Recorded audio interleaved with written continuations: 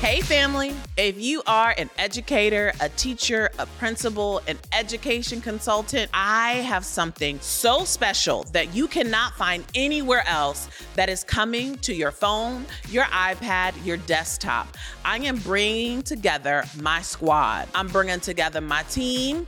I'm bringing together some folks who you can identify with because they were in the classroom, in schools, and education organizations just like you. And now they are running 6- and 7-figure education consulting businesses. I am Dr. Erica Jordan Thomas, and welcome to the 7-Figure Educator Podcast. All right. First off, hi, friend. Hey, friend. You look amazing. Thank you for being here. Thank you for having me. And thank you from coming behind the scenes to in front of the camera. Anytime. Anything for you. And I'm super excited to have a conversation around podcasting. Absolutely. And the reason why I felt like it was really important to have a conversation with my audience around podcasting is because I feel like, I don't know if it was like a pandemic thing or a post-pandemic thing, but I'm like, yo, folks is popping up podcasts left and right, to where I feel like we need to have some conversation around strategy of how do we position it in your business. And I was like, yo, Jessica is the perfect person to talk to about podcasting. So first, before we kind of jump into the conversation, give us a few of your receipts. Like, give us some background of like, why would she ask Jessica, what is she doing related to podcasting? Give them a few of your receipts. You brought me on this stage and told me to brag. Okay. Whew. Basically, yep. So we've had an opportunity to do work with some of the most incredible creators. She's been featured in Forbes, Danielle Leslie. We did her podcast since 3000. I just came from New York, executive producer of a show that's going to air next week for Morning Brew, which is one of the biggest multimedia news platforms, 4.5 million listeners each month. Dr. Erica Jordan Thomas, I don't know if you guys have heard of her. So many incredible, there's been so many shows. Sherelle Dorsey, Amber Cabral, she's a award-winning inclusion strategist. What we get to focus on that I love, because you mentioned this earlier about there's not one way to podcast. There's so many types of podcasts. And even for myself being in the industry for the last 5 years, I see the dynamic is vast. You can do comedy, there's politics, and then there's frameworks, there's conversations where you're a fly on the wall, there's podcasts where you're talking to people. And who we get to work with, and you said it about me and I appreciate it, is thought leaders, authors, entrepreneurs, speakers who are already doing the damn thing in their space, but they need this podcast just to create that extra oomph in the world for people to see and hear them, because a podcast is not an extension of your social media. It's more comparable to a book. And so this is an opportunity for people to really get to like, know, and trust you. And I'll just throw this stat out there and then I'll let you jump in, is the likelihood that people listening to your podcast are going to listen, like, know, and trust you is higher on a podcast platform than any other platform. So the average listener on YouTube, viewing you on social media, any other platform is usually on average about 7 to 8 minutes. So that's their ability to connect with you max. On a podcast, the average podcast listener listens anywhere from 20 to 28 minutes per episode. So your ability to just create that deep, authentic connection that will then turn into your buying power is top tier with a podcast platform. What would you define as the purpose of a podcast? Because I think then that'll help us put in context like when people would be best positioned to start a podcast. But what would you define as the purpose of a podcast? Absolutely. So we're going to go 2 ways here. One of the first questions I always ask people when I meet them or they come to me is, what is your objective and who are you talking to?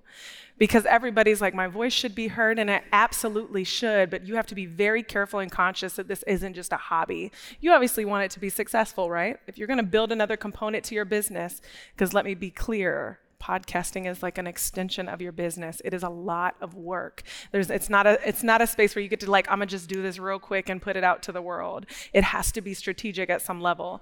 And so I think there is a space to do it, try it out, feel it out, because you can always evolve, right? We've had evolutions of our business where we start, we're like, that was cute, I got to get better, right? Same thing with podcasting. There is a space for that. But I think if you're going to spend the time and the money investing in doing it well, you need to be in a place in your business where I always compare it to the equivalent of whether or not you should run ads. You should not be spending money in running ads because you want... knew it was coming. People are like, well, nobody's buying my product, so I need more people to see it. I need to invest in ads. No, you don't. You invest in ads when you've extended all of your audience to your product. You're like, I have sold my product to everyone that I can get visibility from at this point, and it's working. So now I need to double down on that working product or service and get more people to see it. That's when you invest and are more strategic about your podcast. It's like, I'm already playing on my organic field of my social media audience, my event audience, but I know I can serve at a higher level if I expand this to more people. That's when you invest in creating what is technically an additional marketing channel. Ooh, you just said a term. You said marketing channel. Correct. Which means a podcast is a marketing tactic. Correct. Hey there, I'm just popping in real quick because I want to make sure that you know about my free community that I have specifically for education consultants to be able to network, to be able to get access to resources. If you got a question about your business, even if your question is just like, where do I start? If your question is, yo, this client said this thing, how are other people handling it? I have a community for you and it's completely free. So if you go to the show notes and click on the link for my free Facebook group, Get Launch Consulting, and request to join, then we're going to be excited to have you a part of our community. So head to those show notes, click that link, and request to join our group. Let's talk about, because you said a couple of things, and one of the things that I think it's interesting just to kind of like underline and underscore of making a podcast, equating that to paid advertisement and running ads. And one of the things that we've talked about here over the past 2.5 days is that there's 3 ways to build traffic. And you just identified a podcast and called it a marketing channel, meaning it's a way to build traffic for your business. And we've previously talked about how there's 3 ways in your business to build traffic. Organically, meaning just naturally showing up, posting on social media, reaching out to people. We previously talked about here one-to-one marketing strategies. One-to-one is organic. And then the second way is partnership. So partnering with another entity, organization, or person and borrowing their audience. So doing a social media takeover, a live, presenting at a conference is an example of borrowing an audience because you're borrowing the audience of that conference. Partnership traffic. And then the third is paid. So paid advertisement, paid ads, running Facebook ads, Google ads. So what I just heard you say is that you need to saturate organic and partnership Correct. channels before you move into paid traffic. So when you saturate your organic and partnership, meaning I am maxing out all of the potential one-to-one strategies, all of the organic stuff. I have saturated partnerships, and now the biggest propel forward in my business to continuing to grow is now I need to start paying for leads. So I just wanted to give that language for folks because the most underrated traffic builder that most people aren't utilizing is partnership. They're doing a lot of organic and then they want to skip to paid. Let me tell you a little hack before you start a podcast. And these people can take your money all day to help you start a podcast. Do this first. If you're going to do anything, do this first. If you are thinking on the thought of starting a podcast because you're like, people keep telling me I've got this idea, I have this concept, I think it's time. Go to someone or take your executive, whomever, someone on your team, pitch yourself to be a guest on other podcasts and at least commit to being a guest on 10 podcasts and then garner that feedback. Like, okay, everyone loved it, they loved the content and they want more. You can exhaust that option as well because at that point then you can say, okay, I can spend this type of time putting out additional content into the world. Like when people are like, I'm not really sure on my message. Great, go be on 10 podcasts, see how that comes out, how that feels for you, how the guests receive that information. And then at that point, you can say, okay, this might be something I can put some time into. So we've defined the purpose of a podcast or how to think about a podcast. We've touched on when is the best time to start thinking about a podcast after you have saturated your organic and partnership. So let's say now we're at the podcast phase. She's an incredible coach, isn't she? I'm like, an man, educator. She's building my framework. I'm like, basically, okay. I just narrated our conversation. That's a facilitation tactic of narrating where we've been. So now where where I'm curious to go is because I feel like 5-10 years ago, visual podcasts really weren't a thing. Oh, no. It was like, audio. I mean, if I was going to YouTube, it was like for a music video. Correct. Not really for a podcast. Correct. And so how should people be thinking about audio versus visual podcasts? Is there a pro to con to either one? Is it automatic you should do both? Like, how should people be thinking about audio versus visual podcasts? So I am a proponent of visual. Here's why. In order for you to compete in the podcast market right now with over 4 million podcasts, now only half of them are active. And when you take a deep breath, I want to be clear about something. 4 million podcasts, half being active, that's around the 2 million mark. That sounds like a lot to compete with in a very saturated market, but out of all the channels, it is the least saturated. There's over 50 to 100 million creators on YouTube. There's 19 to 50 million or billion on Instagram that they can count. So still your least saturated market is the podcast market. But if you are looking to compete in that market, to really be visible, to play that game, you have to look at a visual option. Now you can always get better. So we have a lot of people that come to us from a visual aspect and they start from home, virtual, Zoom, there's all type of video players that you can use from home where you can do those virtual interviews from home, and then they evolve to a higher quality product. But the feedback I get all the time about the higher quality product is far less about like, oh, I was able to get so many sponsorships off this this high quality product I'm putting into the world. It actually does two things. It makes you, to your audience, it makes it look like you take your brand and your positioning much more seriously. And two, it builds authority with other external markets. So a lot of the creators we work with will say like, oh, I sent this to work with Google. And they were like, wow, I'm thoroughly impressed. You put a lot of time and effort into your product. And now they want to work with me. So a lot of them have said it's led to book deals. It's led to major partnerships. It is just you showing the external world and the audience that you serve that you take your brand very seriously. So how do you think about like the content designer? As educators, we call it like the arc of learning of a podcast. So I'm curious if you have an opinion, like should people have seasons? Should they just like record like all the episodes and it's not really organized in seasons? And if it is in seasons, like how should people be thinking about, should they be strategic of like what starts at the beginning, what starts at the middle, what starts at the end? So how would you think about how you structure the content of a podcast? All right, you guys ready? I'm just gonna walk through this the way I would if I was working with one of you one-on-one.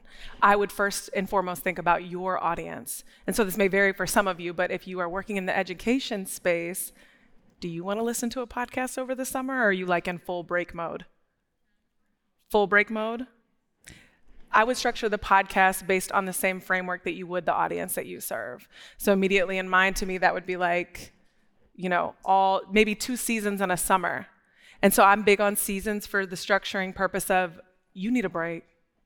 You need a break. Don't commit to 52 episodes a year. That's a lot. At least take 10 weeks off, whether that's 5 weeks in between each seasons or that's 10 weeks during the summer. But here's the catch or the caveat. You do want to keep your podcast consistent because podcasting has an algorithm similar to Instagram. And so if you disappear for a while, there's a good chance that you'll lose your audience. And so if there was a strategy that I would suggest for a lot of you, it would probably be 2 seasons a year, maybe an episode or 2 that you plan or plot for over the summer. You take your break over the summer, Christmas break, going into the new year, and you have 2 seasons, January to May, and August to December. So you do 2 full-length seasons with a summer break and maybe some content in the middle. So for example, we work with an education editorial magazine, and they serve colleges, and they work the complete editorial strategy around the magazine, and the podcasts are the exact same. They only produce 2 episodes during the summer, 1 each month, to kind of like, one is letting them, they recap the year. The second month of the summer, they say what's coming into the next year.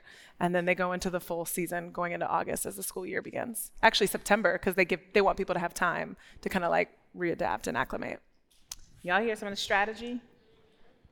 Okay, I want to make sure we're not missing this, because I heard there's a strategy in terms of when we make things available. And one of the things that I heard you indirectly say you didn't use these words, but you said you shouldn't be dropping 52 podcasts in a year, which it sounds like your belief is the consistency is 1 episode a week. Correct, 1 episode a week. Yep. And you need to plan for that. That's why I said go do 10 podcast episodes on other people's shows and make sure you feel comfortable with doing that. Do you know why only half of podcasts are active? Most people quit at the 21 episode mark. They do 21 episodes. They don't garner the audience they were looking for. They don't get the results they were looking for. And they're like, well, whatever my idea was sucked, or podcasting wasn't made for me. I just want to be clear that I have 267 episodes on my show.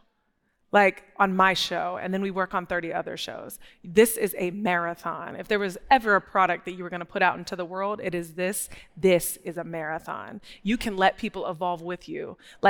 And the scariest part of this, just like everything else, is starting. You have to be okay with taking people on a journey with you wherever you are. I've changed the name of my own personal podcast twice. I've rebranded several podcasts. People have literally seen me go from married, have a child, single, divorced, all the things. Like, you can take people on a journey with you. You have to be willing to commit, meet them where they are, and then, hey, I'm growing, so y'all growing too. If this isn't a fit for you anymore, carry on. If not, let's go. We're going on a journey. So how should people pitch to being a guest on a podcast? Like, are there certain things they should say, certain things that they should send? I'm curious because since you manage a number of podcasts, that I'm sure that there are guests that you have seen a wide spectrum of guests. What makes someone attractive from the perspective of being a podcast guest? Absolutely. So did you guys see that coaching? Immediately I was like, that was a lead magnet. Why didn't I have that ready? So this is an easy 1-pager. Go to anyone on your team, someone that does graphic design, get yourself a 1-pager made with the top paragraph starting with just like a validating paragraph of your experience, but make it short, sweet, and simple, 3 to 4 sentences. And then in the middle, I want you to make the most visible part 4 to 5 things that you are really good at talking about. Because not only for when I look at people, but we are always on the receiving end as a media company of people pitching themselves. And I'll get into 3, which is the component of targeting the right people. But those 4 to 5 points need to be spot on. As a media company or a podcast host, I want to open that 1-pager and see that these 4 things that you are great talking about are things that I am exactly looking for. So for example, I met someone by the bathroom that said, like, his one-liner was like, it was him.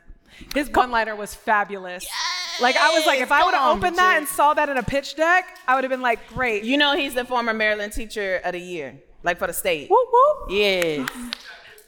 Yes. Like he said, I help, and I apologize if I messed this up, but it was like, I help assistant principal or teachers. I help teachers and kind of like come into multiple schools and help them keep them stay up, and the schools don't really have time for that. Mm-hmm. I butchered the hell out of that, I'm so sorry. But I was like, oh, that's so great. Like, if you could drop 4 to 5 lines in there that are the main, that's really all the host wants to see, and it really needs to be aligned with their content. So not in the 1-pager. So I want to make sure this is clear. I'm telling you about an email and a 1-pager. In the 1-pager, drop those 4 to 5 points that stay the same, but in your email, I need you to tie it back to the the host's target audience. So for example, I hate when I get an email, my personal podcast is called Rich in Real Life. And all I want to talk to people is about their journey to building wealth and then what happens personally and professionally along the journey. When I get an email with someone that's like, oh my God, we love your podcast so much. So here's Steve, he runs an Amazon fulfillment company and he really wants to be on your show. I'm like, skirt, that doesn't even align. Hold on, you say what? Skirt. That doesn't align. I don't want to talk to you. Like, I appreciate the success and logistics, but it doesn't align with me. I have a very soul-driven podcast, so that doesn't align for me. So you want to make sure in that paragraph, in that email intro, that you are aligning. The host wants to know that you listen or you have some appreciation, admiration for their show in some way. I know that sounds like a lot of work, but if you reached out to me and said like, hey, Jessica, I listened to your episode with Dr. Erica Jordan-Thomas, and she is incredible. I've watched her work for a while. That led to you, and I listened to your last episode about loving after forgiveness anyway, and I thought that I might be an incredible guest because what I love to talk about is X, Y, and Z. You literally paired it for me. You have now made yourself the perfect next guest. That's an easy yes. So here's the connection that I want to make for people who are here in the room, in particular our clients, and for anybody who's listening, is one of the things that we teach our clients is around building a framework for their business, which basically packages their methodology of how they solve the problem in their business. So from that framework, and we as educators, the language we have is curriculum standards.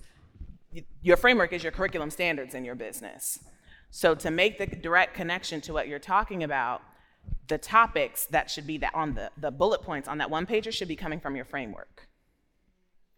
And the bullet points that are on that one pager, in order to create alignment in your business, should also be the same topics that are your keynote topics.